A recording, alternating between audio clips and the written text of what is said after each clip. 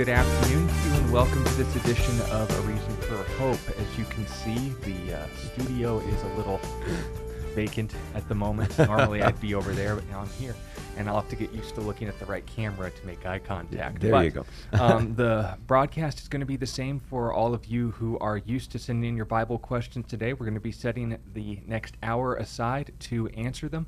If you'd like to send us your questions, you can do so by email at questionsforhope@gmail.com. That is questions, plural, F-O-R, hope, @gmail.com. If you want to join us live, face-to-face, you can join us on our web streaming sites. We are using YouTube while the venture is still open to us. YouTube will be A Reason for Hope, just all set and spelled out. You can type in the URL if you choose, but if you find A Reason for Hope, you'll see the elder and I in our trip to Israel, where I decidedly gained a little bit of weight, but it was an Israeli food, and I stand by that as a positive. Hummus. That being said, oh yeah, yeah, lots of strong bowls of bashan for sure. But that will be available to you at A Reason for Hope. If you'd like to join us on Facebook, it's CCF Tucson or Calvary Christian Fellowship of Tucson. If you want to join us on Rumble, it is A Reason for Hope Bible Q&A, and if it would suit your fancy to circumvent, I guess is the right word I'm looking for, our website, Calvary, C-A-L-V-A-R-Y, ChristianFellowship.com. Click on the Watch Live tab at the top of the screen, and you'll be sent to our own little video player where you don't have to deal with all of the ads and other unfortunate shenanigans that social media often throws our way. Note that the standards for the broadcast and the questions that we will be taking the time to answer will be those on the Bible, and if you have questions about that, as long as they are sincere and verified as such, we'll be happy to dedicate any time that we have in the next hour for your questions. We'd appreciate your support and prayer for us. As you know, I'm not exactly used to this environment. It's been a while since I've been sitting in this role, but fortunately, we don't depend on ourselves and our own excellence to see this done. We want to rely on the Holy Spirit, and why not begin the broadcast by asking Him to do so? Dad, do you want to start us off? I would love to.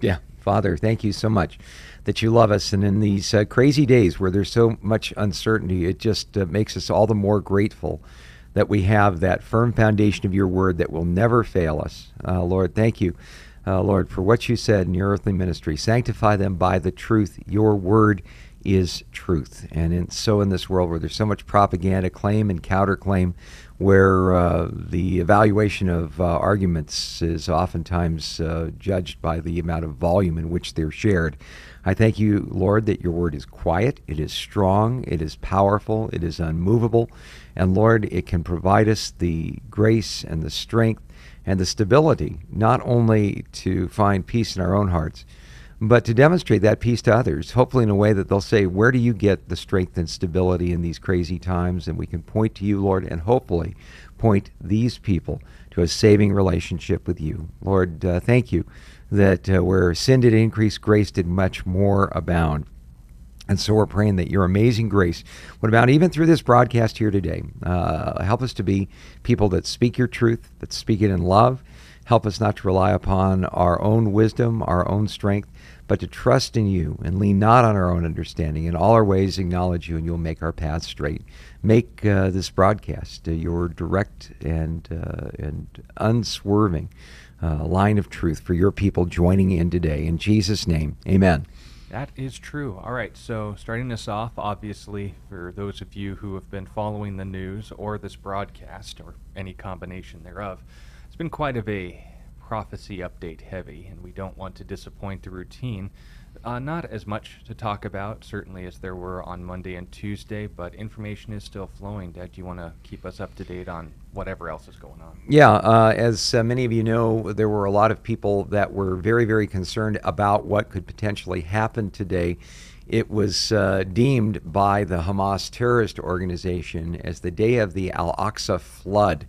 They called upon faithful Muslims all over the world to do heroic deeds, to stand with Hamas in their terrorist attack against Israel.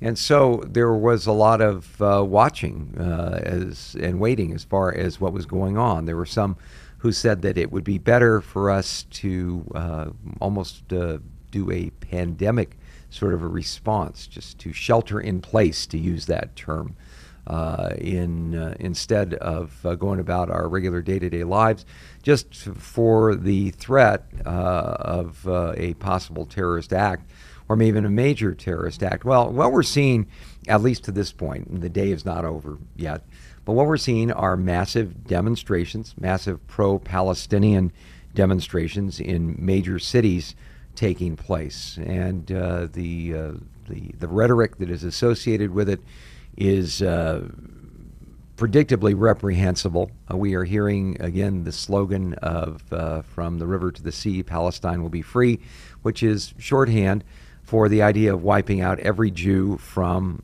Israel and from the Middle East. We also are hearing some at these rallies, among other vulgarities, talking about gassing Jews again, that is a great idea, which sort of makes me wonder why we would call an organization Antifa, which is short for anti-fascist, if in fact these organizations are propping up and supporting those who are embodying the essence of fascism, at least Hitler's fascism, trying to blame the Jews for all the problems of society and calling for their extermination. So we're certainly seeing these kind of demonstrations. One that was particularly noteworthy was a view of Times Square in New York, which has been taken over by a Palestinian rally. Just before airtime, there was a report that the mob assembled there was going to be making its way towards the Jewish embassy, which is not far away in New York City. So we don't know what's going to happen there, whether it's going to be a standoff, how the police are going to respond.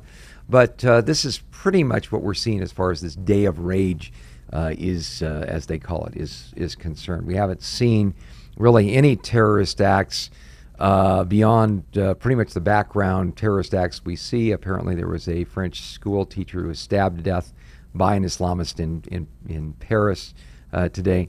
There have been a couple of other incidents that have happened, but nothing really beyond the pale aside from these large demonstrations.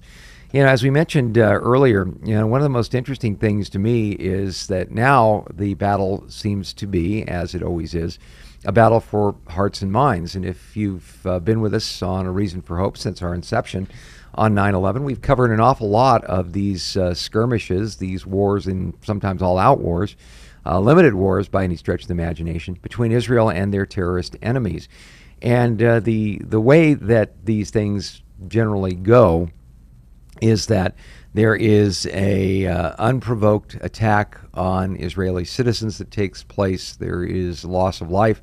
Israel will then respond to these attacks, and then the real battle takes place. The perpetrators of the attacks, the initiators of the atrocities, then position themselves with the willing help of major media as the victims in this place, because obviously Israel is a very well-armed and well-organized nation state. These are individuals that are just, the followers of heroic Islamic groups and just trying to practice their religion and trying to stand up against what is oftentimes portrayed as an oppressive Israel, an apartheid Israel. Again, that word was peppered through the words of some members of Congress today in referring to Israel. We've talked a bit about how that is such a red herring kind of a word in terms of generating and ginning up opposition. To equate Israel with an apartheid state where a minority controls and the majority are denied any kind of rights, simply doesn't describe Israel in any way, shape, or form. All one needs to do is take a look at the Knesset and realize that there are Arab-dominated parties with full representation in the Knesset. There are and their Arab police force and their military and any other civil form of office, and even situations where Arab employees are paid at a higher rate in Israel, Yet regardless, the rhetoric still stands. Why? Because in this day and age, just accusing someone of being racist is enough to shut down the conversation. And the Trump card of racism obviously is using the A word, apartheid. Yeah. That is official racism. Well, it doesn't fit. But we're seeing it from Congress. We're also seeing it on major media. The alphabet networks don't seem to have a whole lot of reticence about using the term apartheid for Israel, but also using the term fighters rather than terrorists to describe Hamas. On MSNBC, Jonathan Greenblatt, the CEO of the Anti-Defamation League, called MSNBC out for using this term. He said, "I'll be honest, I'm angry with a world that allows the dehumanization of Israelis and sanitize the terrorism of Hamas. I must say, I love this show and I love this network, but I've got to ask who's writing the scripts." It was a takedown of MSNBC as anchor Jonathan Lemire sat in stunned silence. Greenblatt added, "Guys, get the story right. And all these pictures of missiles or the rubble in Gaza, please talk to the Israeli mothers and fathers who lost their children. Talk to the children whose grandparents were seized as hostages. And please stop calling this a retaliation. This is a defensive measure against an organization that is committed to one thing, killing Jews." But that seems to be getting lost in the shuffle. I thought it was fascinating, and this is really kind of the prophecy update angle of all of this, that even some of the most pressing evidence of the atrocities that have gone on at the hands of Hamas, there have been those who have said, well, this is Israel's 9/11, but really it's not. Because when we talk about the fact that well over 1,300 Israelis have been killed, proportionately, talking about the amount of people that were lost at 9/11, not to minimize that horrific event, but roughly a little under 3,000 people lost their lives that day. Compared to the percentage of the population of the United States. And when you talk about that in comparison to a country of 300 million versus a nation like Israel, losing that amount of people is far more 10 times than just a 9/11. And I think it's been accurately said that what we are dealing with here is not a likeness to a terrorist act like 9/11. What we're dealing with here is very much similar to the Holocaust of the Jews in World War II. So, not just because of the loss of life, but the international celebration of it, which is really the issue here. Yeah, and once again, we have seen, at least at the beginning, a rallying behind Israel. We saw, for instance, the Eiffel Tower itself lit up in the colors of the Israeli flag. But we're starting to see that tide change. For instance, there was a movement afoot to have Wembley Stadium in London lit up in Israeli colors. That has been summarily dismissed now as being too provocative. Why? Because of the demonstrations going on from the vast amount of Islamists that came into Great Britain as quote-unquote refugees as a result of the wars that have been going on in the Middle East. So, what we're dealing with here, and our good friend Joel Rosenberg does a great job of nailing this down, is now we're talking about a media war. Joel wrote this on All Israel News today. He said, in the first few days after Hamas began their barbaric and genocidal attacks against Israel, the American and international media mostly did a good job of reporting on the atrocities committed by Hamas. They reported that dozens of Israeli babies had been murdered and that some of them had been decapitated, and that hundreds of Israeli youths were gunned down at a music festival, that other Israelis were set on fire and burned alive in their homes and in their cars, and that Israeli girls and children were raped. More than 100 Israelis were kidnapped and taken to Gaza, where God only knows their fate.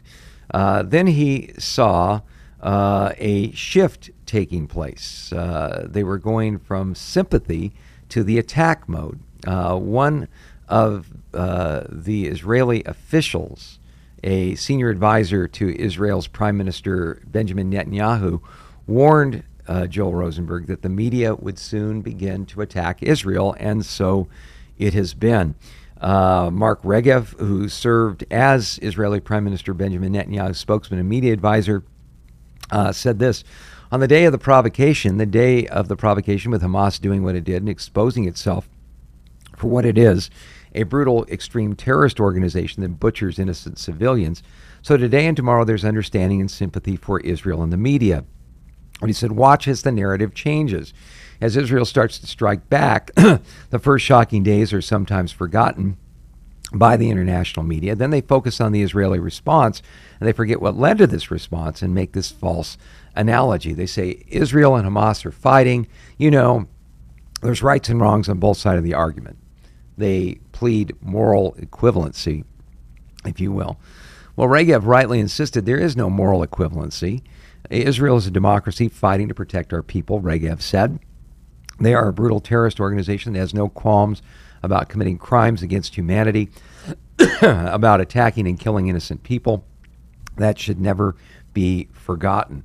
Regev specifically called on Christians in the United States and around the world to stand for Israel, to speak up for Israel, telling the truth what's really happening, and countering the onslaught of slander and lies that will inevitably come. So, you know, that's one of the reasons we do what we do here. We want to present you the unvarnished truth as far as what is coming out of Israel.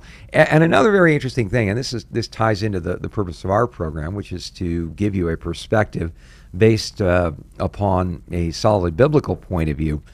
One of the most fascinating things to me has been how, you might call it the fog of war, you might call it the battle for hearts and minds. But it's very, very interesting how the notion that you can even really know what is going on truth-wise in a situation like this is now being called into question. Sean and I were talking before airtime about a charge that was made that some of the direct photographic evidence that babies were decapitated and burned was not really accurate, but it was a product of artificial intelligence. Those wily Jews are using AI to be able to present something that never really happened. And for those who aren't familiar, AI-generated art is a big problem right now in basically more than just the art community, because people are generating things that, according to these computer programs, take bits and pieces of stuff that already exists, puts them together in its own quote-unquote unique format. Not exactly a science. You can take good note of the fact some of these are pretty derpy looking, but it is getting better and better, and a lot of artists who do this for a living are concerned because their work's being used against them. People in writing fields are feeling that this would take away from their jobs because they've become so bland and monotonous you can't tell the difference. On and on the joke goes. But the accusation that this sort of AI image generated software, another example would be the deep fakes, where you graft on digitally someone else's face, you say something sounding like them, and it would be used as a statement they made. Literally defamation, a criminal act. Yeah, well, recreating a sentence using their own words, but switching the words around to mean something completely different. But that's the concern, is that these images were put into AI detectors, if you will, and then said, oh, this was generated from this, I just typed in this, and this is what was produced exactly. It's fake. And we already pointed out that that was demonstrated as fraudulent, that has actually been used to examine real-life photographs of people and claim that they were AI. So it's not actually dependable, but as the saying goes, the lie has circled the globe while the truth is still putting its shoes on. So the question is, and this is where we'll tie into our first topic, how do we as Christians, or anyone else for that matter, stay, I guess, with our head above water when we see lies and the ability to share them are becoming more and more sophisticated, or dare I say, harder and harder to test? You know, it's not just so much the fact that say, for instance, in the case of the proof that infants were mutilated by the barbarians from Hamas, and I use that word advisedly. They did not speak Greek. But the interesting thing is this, is that there's a bigger end game that I think is afoot here, because here we live in the computer age. We have the ability to be able to call up images from around the world. We can watch in real time the battles that are going on in different warfare settings. But the interesting thing is this: people are becoming more skeptical about whether they're seeing the real deal. And in a propaganda-oriented battle like the battle between the Hamas terrorists and the Israelis, I think we're going to see a lot of people kind of shrug their shoulders and say, well, who knows what's really going on here? Maybe the Jewish people are lying to us as well. And I think it ties into a last days development that we really need to be aware of as believers in Jesus. In the book of 2 Thessalonians chapter 2, we see some really amazing insights into the rise and the career of an individual. Gets a lot of attention, especially online, the Antichrist. And the Antichrist, when he comes on the scene, is going to do something very, very interesting. We are told in verse 9 of 2 Thessalonians chapter 2, it says, "The coming of the lawless one is according to the working of Satan, with all power, signs, and lying wonders, and with all unrighteous deception among those who perish, because they did not receive the love of the truth, that they might be saved. And for this reason God will send them strong delusion, that they should believe the lie, that all may be condemned who did not believe the truth, but had pleasure in unrighteousness." Now, notice something. One of the things that the Antichrist is going to be successful in doing is getting people to believe the lie. Well, what is the lie? Well, the lie of all lies, the foundation stone of the wicked one's campaign in this world, goes all the way back to the Garden of Eden. It's twofold. Has God indeed said? A opportunity, a initiative to be able to, well, remove truth, or even the possibility of knowing truth, from the average person. Sure worked well on Eve, it works well today. The other thing is this: once you've removed the standard of God's truth from people, it is very easy to substitute a lie, or the lie. You shall not die, you shall be as God. That was Satan's number one desire in his campaign from the beginning. According to passages like Isaiah chapter 14, he said, "I will be like the Most High." He made 5 "I will" statements. God made one, "No, you won't," and that was it. That doesn't mean that Satan is setting aside that campaign. He's a master deceiver, and when we start to see the tools that are at his disposal, like AI, and we're just starting to see, like you mentioned, Sean, some of the clumsy, some of the unsophisticated attempts to use AI to raise doubts in the minds of people. For instance, well, did those babies get slaughtered by Hamas, or is this just some sophisticated cover-up? Suddenly truth becomes more and more obscure. And I believe that, we talk about what's the end game in all of this. Satan is a strategic player. He always has a strategy in mind. And one of the things that we have seen, and it's increasing in intensity in our day and age, is that Satan dearly wants to remove any vestige, any confidence that people have in the idea that truth is really knowable. Because once he does that, once truth is unknowable, then lies can be easily substituted for truth, and feelings rather than fact can dominate the day. And once that happens, once you exalt feelings over faith, faith in the true and living God, well, what happens at that point? Well, kind of like the time of the book of Judges described, everyone does what is right in his own eyes.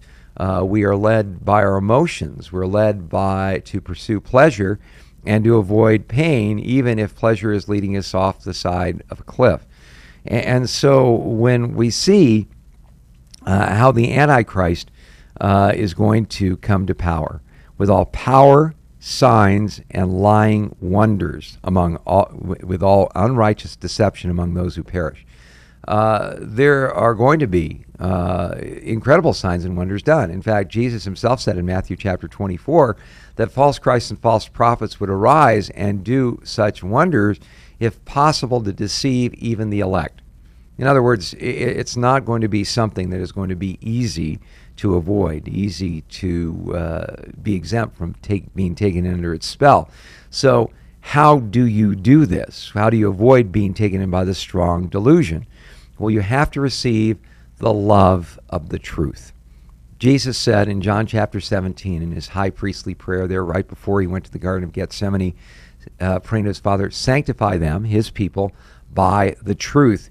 Your word is truth. Now, unless we, as believers in Christ, have not only a working understanding of what God's truth is, as contained in the Bible, but love the truth so much that the moment an error comes on the scene, we are immediately aware of it.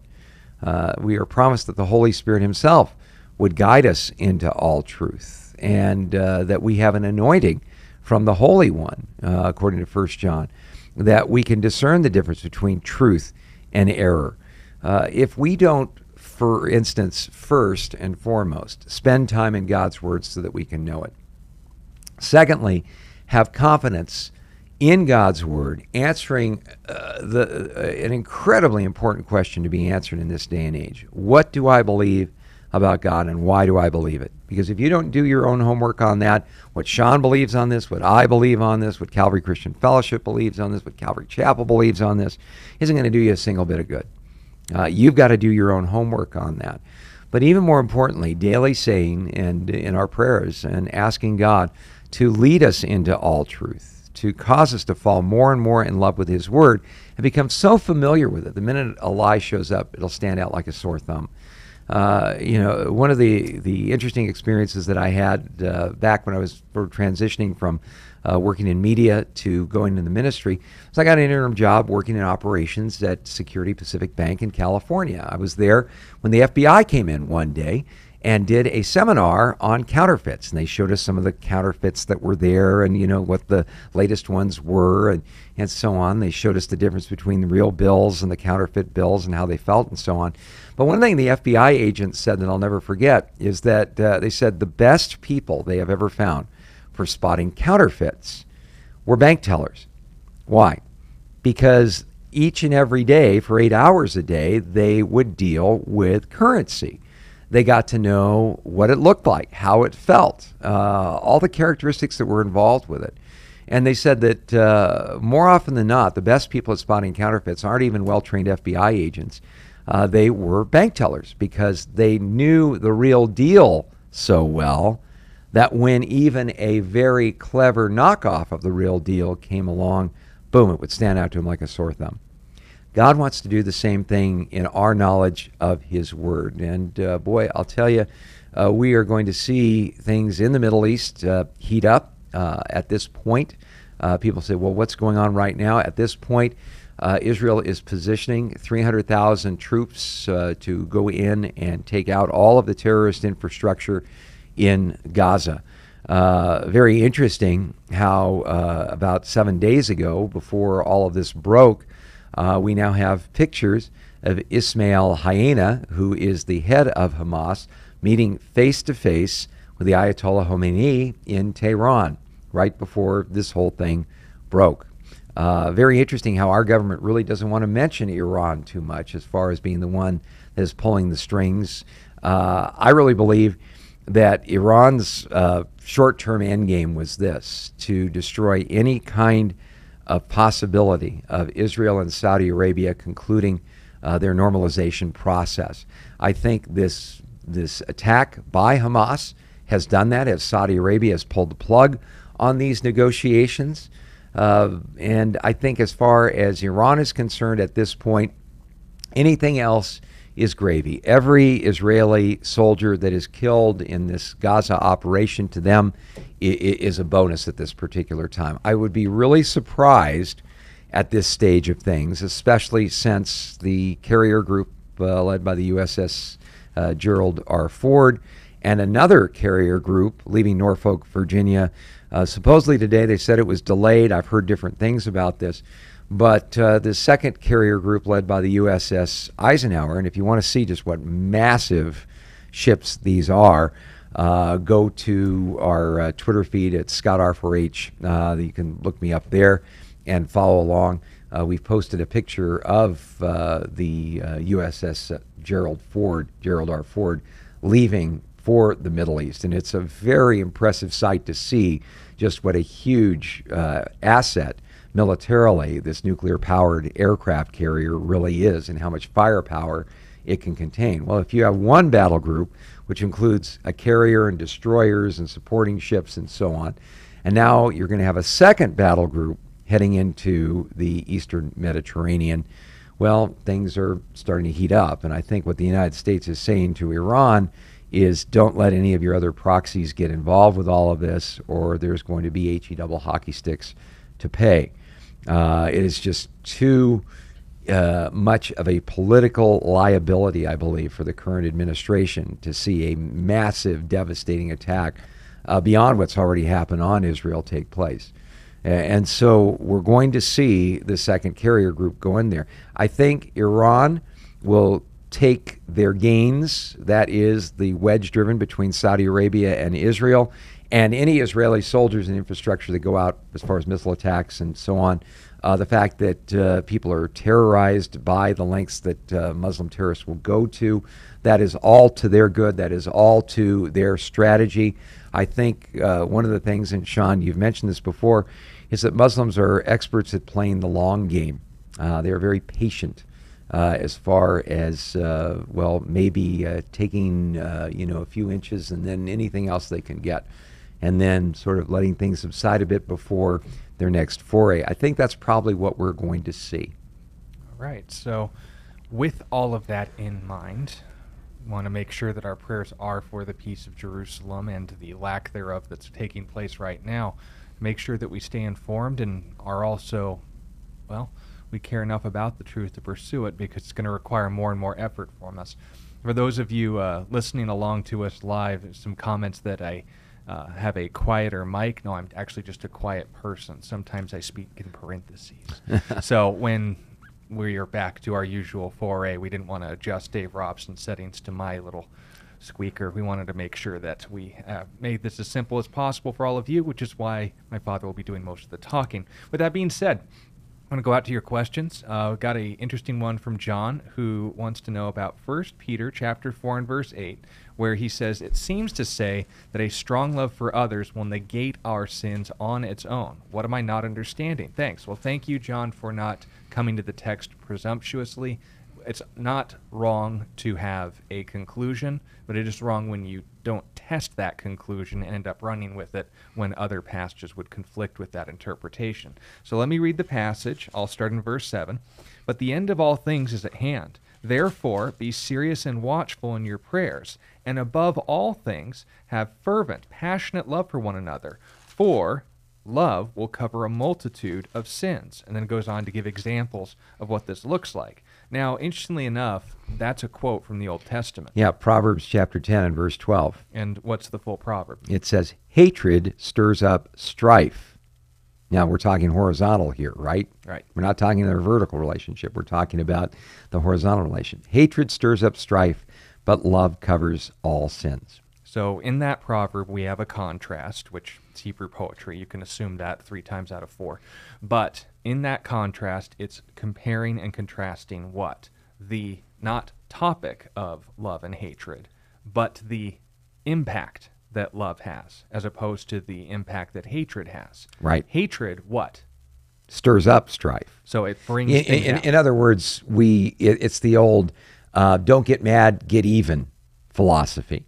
What is the fatal flaw in that? Well, we say, I'm not going to get mad, I'm going to get even. We define getting even as balancing the books, but the person we get even with now has another assault, another affront to deal with, in which they say, I'm going to get even, and on it rolls. Yeah, and again, it's not to say there is necessarily anything wrong with seeking justice, but it's talking about relationships. If you have 2 options, the lesser to the greater is what? Stirring up more conflict or covering causes of it. And that's the point. What does God seek to do? That would be our imperative as Christians. So then, going back to 1 Peter chapter 4 and verse 8, what would be his intended point in this? That if we want our sins forgiven, then we need to love each other? or something a little bit more straightforward? Yeah, well, again, we're dealing with the difference between issues of salvation and sanctification. We talk about this a lot and how it's really important not to get the cart before the horse on these issues. As far as salvation is concerned, nobody is ever going to make it to heaven by forgiving enough people in their lives. Why? Because nobody can forgive perfectly. Sometimes the best that we can come up with as human beings is saying, well, I'll forgive it, but in the back of our mind we're like, but I won't forget it.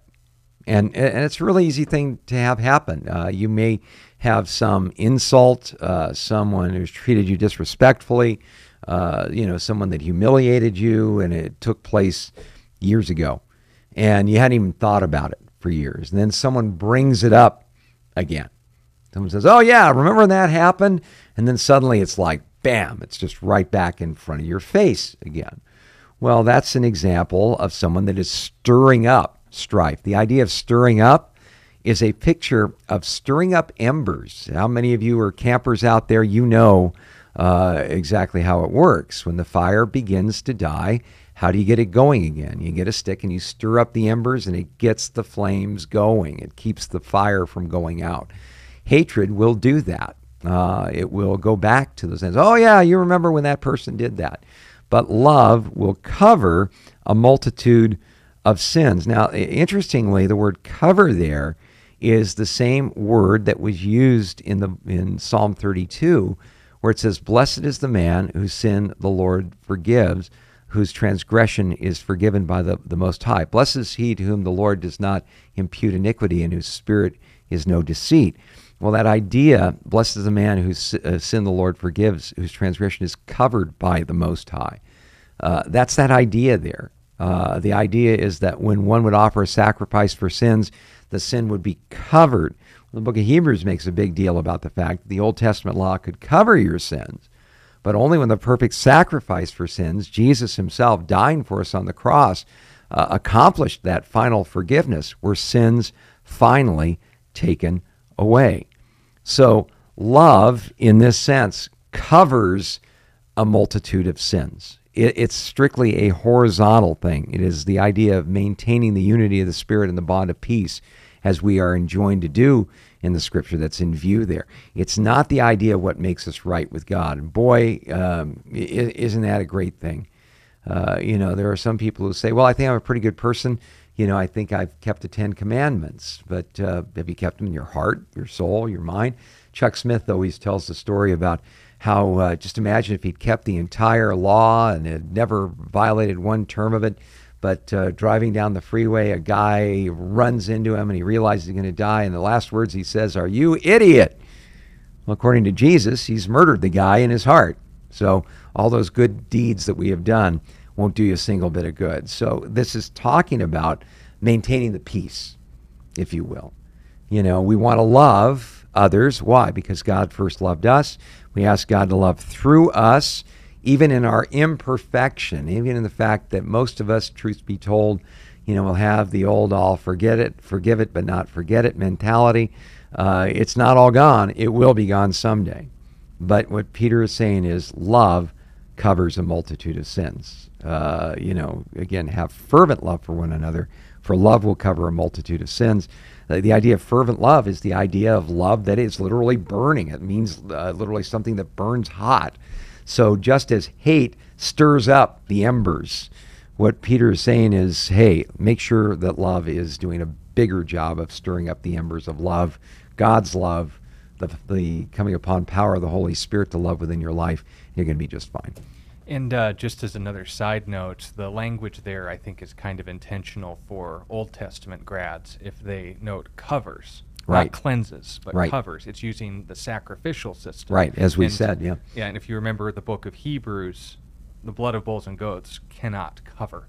It only provided a covering, but it cannot cleanse us from sin. It's ineffectual in that regard. So when we're talking about whether or not this is speaking of salvation, that's a big N-O. But if we're talking about what this looks like practically, he goes on to give examples of what this passionate love looks like in verse 9. Be hospitable to one another. Notice the attitude. Without grumbling. Same Right. thing with the principle, right? Right. As each one has received a gift, minister to one another, serve each other with these gifts. As good stewards of the manifold grace of God. If anyone speaks, let him speak as the oracles of God. That isn't saying get high on volcanic ash. It's saying speak as if you're speaking on behalf of God. If I'm going to talk, I hope that I can stamp his name on it and not be embarrassed. If anyone ministers, let him do it with the ability which God supplies, that in all things God may be glorified through Jesus Christ, to whom belong the glory and dominion forever and ever. Amen. So Peter's point is just that. How does this reflect Jesus' character? Not how does this make sure or ensure I belong to him in the first place. That's already a given. Right. Peter's talking to, in verse 1 of Peter's letter, the churches. Right. So if those are the ones that belong to Jesus, then you'll do just fine, John. Right. But let us know if that helps you out, and thank you for the question. Got 2 questions here from Hannah, both great in light of the topic. Preface, she's a born-again Christian. Okay. I assume a woman as well, Yeah. but only certain of such since the last year and a half. How can we be sure we haven't missed the rapture and are not already in the tribulation period? Now, this is a view that a lot of people do take and have taken throughout history regarding the end times. It's called Preterism. It usually will take the time to redefine what the tribulation period is and so forth. They also But- dismiss the idea of a rapture. Yeah, and that Yeah. dovetails in this as well. Obviously, we can have fun with it and say, well, I think if we missed the rapture within the last 2 years or so, we would have noticed in the checkbooks, but that's neither here nor there. What do we know from Scripture has to take place, not just during the tribulation, but shows us we're not yet in the tribulation? Yeah, and Hannah, it's a great question because it was a question, believe it or not, that's thoroughly biblical. When the Apostle Paul planted the church at Thessalonica in the area of Greece we know today, he spent about 3 weeks there with them. But apparently, when you read 1 Thessalonians and 2 Thessalonians, he spent a lot of time telling them about prophecy, about the promises and the things to look for regarding the return of Jesus Christ. So definitely prophecy and the hope that Jesus could come at any time wasn't a second-hand deal or a side issue to the Apostle Paul. However, having done that, there were already questions that were coming up regarding the last days and the end times. One of them really dovetails nicely with the question that you're asking here, so I commend you for asking a solidly biblical question. It's found in 2 Thessalonians chapter 2, where it says, "Now, brethren, concerning the coming of our Lord Jesus Christ and our gathering together to him," the idea of the rapture here is in view. "We ask you not to be soon shaken in mind or troubled, either by spirit or by word or by letter, as if from us, as though the day of Christ had come. Let no one deceive you by any means, for that day will not come until the falling away comes first, and the man of sin is revealed, the son of perdition, who opposes and exalts himself above all that is called God or that is worshipped, so that he sits as God in the temple of God, showing himself that he is God. Do you not remember then when I was still with you? I told you these things." And Paul's saying, remember, we gave you the crash course on biblical prophecy here. Remember what I told you. He says, "And now you know what is restraining, that he may be revealed in his own time. For the mystery of lawlessness is already at work. Only he who now restrains will do so until he is taken out of the way. And then the lawless one will be revealed, whom the Lord will consume with the breath of his mouth and destroy with the brightness of his coming." Now, notice what this is telling us here, Hannah. He's answering this question like, well, gosh, maybe we're already in the tribulation. It's really interesting. In 1 Thessalonians chapter 4, Paul had to deal with this idea that somehow people that didn't stay alive till the rapture were going to somehow not be a part of God's kingdom. And Paul had to reassure them that no, they're going to have a part of that as well. And that's what 1 Thessalonians 4 is all about. But in 2 Thessalonians chapter 2, we are told that we can know that we're not in the tribulation yet. Why? Because the falling away comes first, and then the lawless man will be revealed. Well, the idea of a falling away being referred to here refers to a massive spiritual collapse that is going to take place. Some have tried to liken this to being a declaration as the rapture, but the term falling away here tended to refer to an organized military rebellion in the original language. Apostolos. Yeah, so that's why we take the point of view that the church and the teaching of God's truth aren't going to get better and better as the time of the end draws near. It's probably, apostasy, false teachers are going to wax worse and worse, and so on. And many are going to be deceived by these false teachers who didn't receive the love of the truth in order to be saved. So, we're going to see is a complete collapse, if you will, of the church. And while you take a look at the letters to the 7 churches in the book of Revelation, it's really interesting how these 7 churches were selected. And I think there's prophetic implications in all of this. The last church mentioned is the church at Laodicea. And it's not the triumphant church. It's not the church at Philadelphia, where God says, I put before you an open door, no one's going to close it. You have a little strength, kept my word, not denied my name. Instead, these are the people that are neither cold nor hot. And Jesus said, because you're neither cold nor hot, I'm going to spit you out of my mouth. You say, I'm wealthy and become rich and lack nothing. He says, you don't know you're poor, miserable, blind, wretched, and naked. In other words, this was a church that was so self-sufficient that at the end of it, Jesus says, behold, I stand at the door and knock. If any man hears my voice and opens the door, I will come into him and dine with him and he with me. What Jesus is referring to there is the idea that a church is only going to be as strong as Spirit indwelt, Christ indwelt individuals that make it up. So, the church isn't going to do well at the end of this. There's going to be that falling away. And then, once the rapture takes place, then and only then the Antichrist can reveal himself. The one who restrains is going to continue to do so until he's taken out of the way. Well, we believe that this is the ministry of the Holy Spirit through the church, because Jesus made a couple of very interesting statements about what his kingdom was going to be like in this world. He said, you are the light of the world, and you are the salt of the earth. Light is something that keeps darkness at bay. Salt was an important preservative during that time, keeping things from rotting out.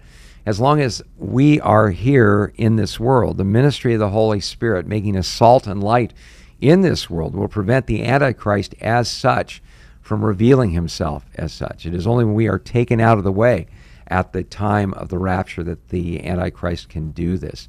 So for these reasons, we can pretty well know that we're not in the Great Tribulation period. Jesus said, in this world you will have tribulation, but fear not, for I've overcome the world. Doesn't say this world's going to be easy. Doesn't say it's going to be persecution-free.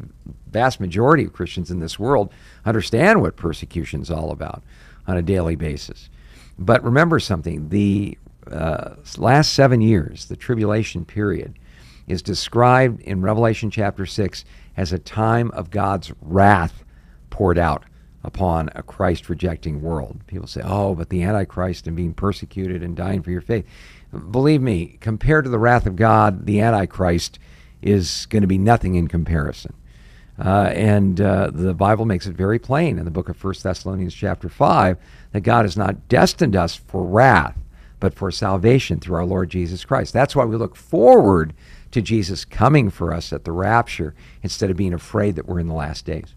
Yeah, so what has to be true? Well, there's certain hints and signs that were given along the way, and Hannah, I encourage you on Wednesday, that would have been at the time of this recording, on October 11th, 2023, we went into some detail regarding the things that you can expect leading up to the tribulation, right, including what we've been talking about today, thus the concern likely of where your question came from, but the end is not yet. Right. That's directly from the chapter. Right. So if we have these things in mind, we don't get so soon shaken, quoting Paul, by these things, then I think we'll keep a level head. But in the meantime, there's another follow-up question that I think's right on point as well, because in light of the great apostasy, the departure from the heart of God, there's another phenomena going on that I think you're bringing up quite aptly. It says, how do we retort, like that word, when some Christians claim that Jesus commands we not support Israel or the United States doing anything that would cause any Palestinian civilian collateral damage, that's a mouthful, because Jesus loves them and commands we, quote, not live by the sword, unquote. So the idea of government action, military intervention, always being wrong, that Right. the use of violence to even forcibly restrain evil is never justified, never permitted, not biblical. Jesus commands that we abandon Israel to the Palestinian onslaught. Now, with that being caricatured as aptly as I can, so you know my position, first of all, let's take this from two angles. Regarding government, I think, does the Bible affirm that the Israeli or the United States government have the right to exercise physical violence in a legitimate way? And then building on that, would this be a just cause biblically, even if they are literally hiding behind civilians and, as they always have, setting up their rocket depots and so forth inside of schools and hospitals? And I'll just make this note, by the way. You can look this up. Hamas has told their citizens that when Israel contacts you and tells you to get out of these buildings because we're going to bomb it, that only clues in the terrorists, by the way, to get out of the building. But Hamas tells their people, and we've talked about this week, to stay in the building and die as martyrs, and they'll be guaranteed paradise. So when Israel is accused of civilian casualties, it's the slimiest and most immature form of propaganda mechanisms where they're treating the Palestinian civilians like tools. But a very effective one, because the Western press seems to fall for it every time. Well, they share the heart of Satan, but that's another topic. Yeah, but getting to the essence of this, okay, is it right for Israel to respond this way? Well, Romans chapter 13 tells us how God has instituted the blessing of human government, that human government is God's idea, not necessarily man's idea. And we're told some things about this in Romans 13. It says, let every soul be subject to governing authorities, for there's no authority except from God, and the authorities that exist are appointed by God. Therefore, whoever resists the authority resists the ordinance of God, and those who resist will bring judgment on themselves. For rulers are not a terror to good works, but to evil. Do you want to be unafraid of the authority? Do what is good, and you'll have praise from the same. For he is God's minister to you for good. But if you do evil, be afraid, for he does not bear the sword in vain. For he is God's minister, an avenger to execute wrath on him who practices evil. Therefore, you must be subject, not only because of wrath, but also for conscience sake. For because of this, you also pay taxes, for they are God's ministers, attending continually to this very thing. So what Paul is saying in this set of circumstances is that God has set up evil or government for two important functions: to restrain evil and to reward the good. But also government is intended to visit God's wrath on those who commit evil. Now, this doesn't just happen in the micro, say criminals individually in a society. It also happens in the macro, when a particular government sets aside the God-given authority they have and begins to use their authority and their power to commit acts of evil. Then other countries, particularly those who are the victims of this evil, have a biblical responsibility to stand up and resist it. That's why God instituted government in the first place. And so when we talk about does Israel have a right to respond here? Well, we take a look at how Israel has conducted themselves in times past to incredible provocations that have happened from the various terror groups that surround them. And their response has always been very measured, very proportionate, especially in light of the horrible, to whom it may concern, attacking of civilians that Muslim terrorists in the region have practiced down through time. But this one was on such a level of barbarism and was such a massive, wide scale that to leave this unanswered really kind of sets us up to another principle you can take to the bank. Behavior rewarded is behavior repeated. Israel simply cannot afford the idea of saying, well, we'll saber rattle a little bit, but we're not going to take out your terrorist infrastructure. We'll launch a few missiles and blow up some buildings, but there you go. No, this awful attack, and we talked about the proportionality of all of this, that it is more on the level of the Holocaust than it is a 9/11 terrorist attack. This is the kind of thing where Israel is not only well within their rights, but really within biblically designated responsibilities to protect their citizens.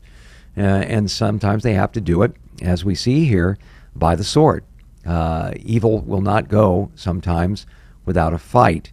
And if you've seen the history of World War II and so on, Nazi Germany did not go without a fight. There was blood that had to be shed, and there were innocents that had to get caught up as collateral damage.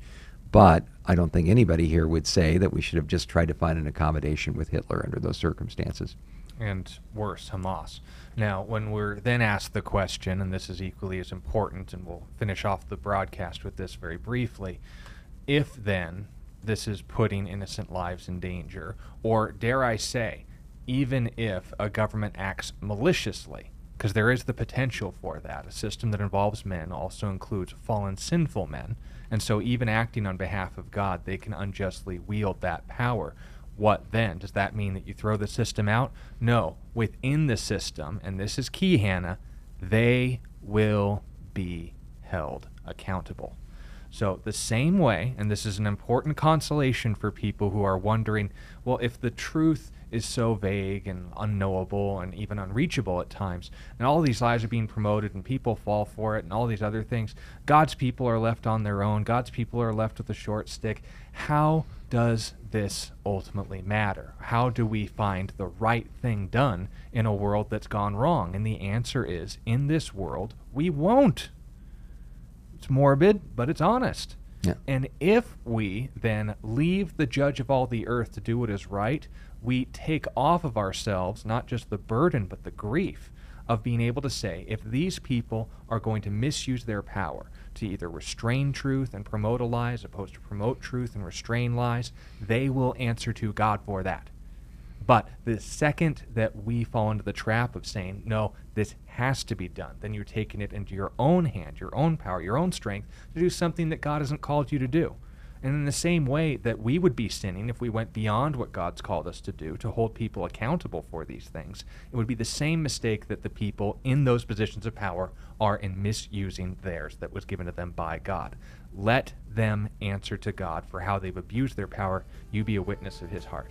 Thank you all for joining us. Boy, the broadcast is going by faster than we anticipated, but we'll be looking forward to engaging all with you next time. Dave Robson will be back come Monday or Tuesday for those of you listening on Reach Radio. In the meantime, this has been Sean Richards and Scott Richards on A Reason for Hope. God bless you. We'll see you all next time. You've been listening to A Reason for Hope. Thank you again for joining us as we continue our journey through God's Word, one question of the heart at a time. Until we meet again, we would love to connect with you. You can text or email your questions to questionsforhope@gmail.com. You can also find out more about our ministry at calvarychristianfellowship.com. And be sure to join us next time on A Reason for Hope. A Reason for Hope is an outreach ministry of Calvary Christian Fellowship in Tucson, Arizona.